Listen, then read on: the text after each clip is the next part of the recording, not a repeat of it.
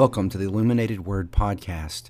Each day we'll look at a text from the weekly readings from the Westgate Church Bulletin. We will look at background material and also application of the text. So once again, welcome to the Illuminated Word Podcast.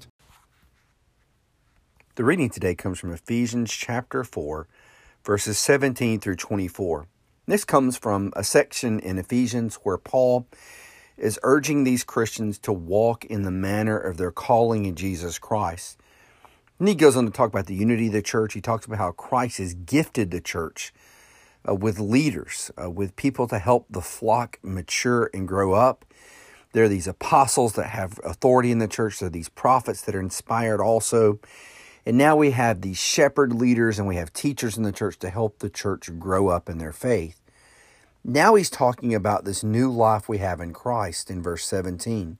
There was this old way of doing things, and now a new epoch has dawned in Jesus Christ. So today I want to read to you from Ephesians 4, 17 through 24. This is the English Standard Version. Now this I say and testify in the Lord, that you must no longer walk as the Gentiles do, in the futility of their minds. They are darkened in their understanding, alienated from the life of God because of the ignorance that is in them, due to their hardness of heart. They have become callous and have given themselves up to sensuality, greedy, to practice every kind of impurity. But that is not the way you learn Christ, assuming that you have heard about him and were taught in him, as the truth is in Jesus. To put off your old self, which belongs to your former manner of life, and is corrupt through deceitful desires, and to be renewed in the spirit of your minds, and to put on the new creation, or the new self, created after the likeness of God, in true righteousness and holiness. So when we go back, we notice, he says, listen, I'm going to testify in the Lord that you cannot walk as the way of the Gentiles. Now, this would just be the pagans, those that are not Christian, those that are not in the church. And they have this futile mind, and they are darkened in their understanding. Now, there are three things that he compares Christians to. And these are all negatives, very negative terms, very dark terms in the Greek when you go back and look at what he's saying. First of all, he says their hearts are like stone. And the word used here for stone is marble, harder than marble, actually. Now, this would be like a bone that's broken and it's grown back together even harder than it was before. This is like a person that has become desensitized to any type of feeling whatsoever. They become so hardened in their heart that they don't even realize what they're doing is wrong anymore. Then he talks about people, the next stage is people that have no shame or decency. So these people outside of Christ, not only are they hardened in their heart like marble, but they also have no shame or decency when it comes to their evil. And the third way he compares the church to those that it would be pagan, are people so dominated by sin, they don't care that they hurt others, or even if they injure other people or lead others into sin.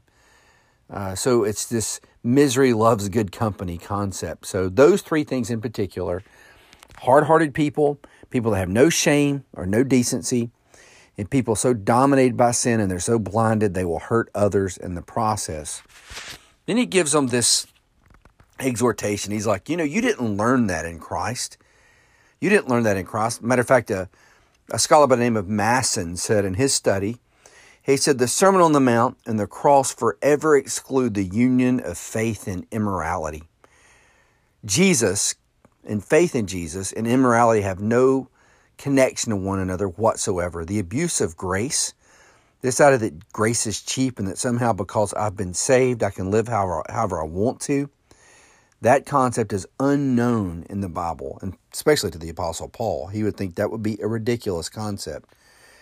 And he gives them this concept of to put off your old self. So there's three things going on here as you think about how you move from this darkened sense of reality, this hardened sense of reality, into new life in Christ. So there's this putting off of your old self.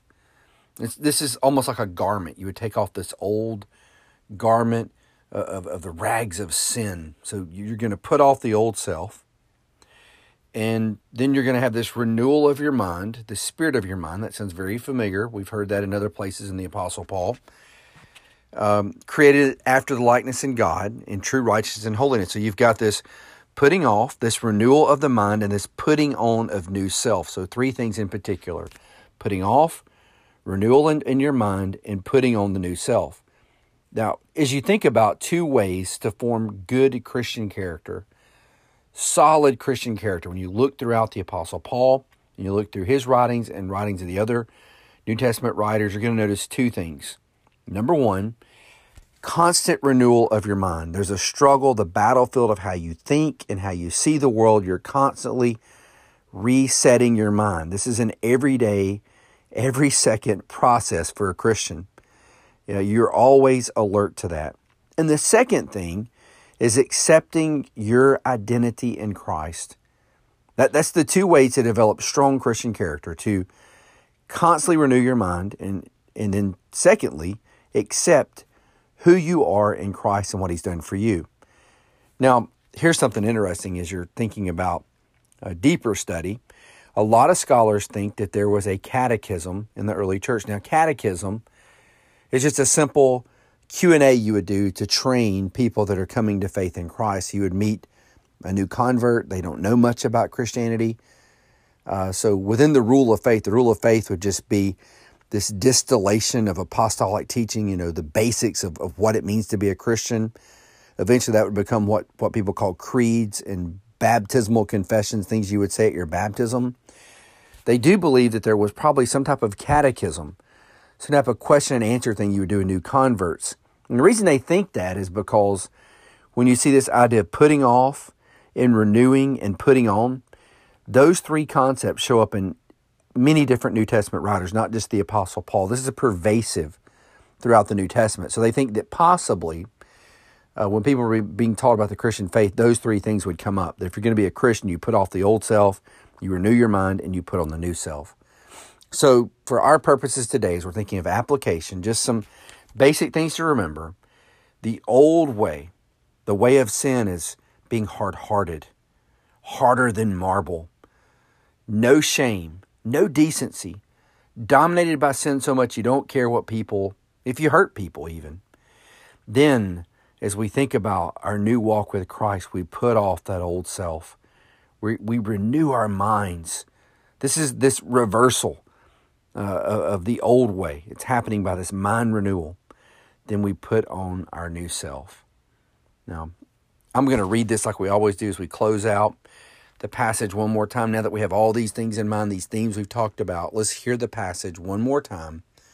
Ephesians 4:17-24. Now this I say and testify in the Lord, that you must no longer walk as Gentiles do, in the futility of their minds. They are darkened in their understanding, alienated from the life of God because of the ignorance that is in them. Due to their hardness of heart, they have become callous and have given themselves up to sensuality, greedy to practice every kind of impurity. But that is not the way you learn Christ. Assuming that you have heard about Him and were taught in Him, as the truth is in Jesus. To put off your old self, which belongs to your former manner of life and is corrupt through deceitful desires, and to be renewed in the spirit of your minds, and to put on the new self, created after the likeness of God in true righteousness and holiness. Well, I hope this reading today and these thoughts have built up your faith and developed your understanding of your calling in Jesus Christ and the holiness that God is calling us to. Well, I hope to see you again tomorrow as we look at another reading in our weekly readings at Westgate Church of Christ.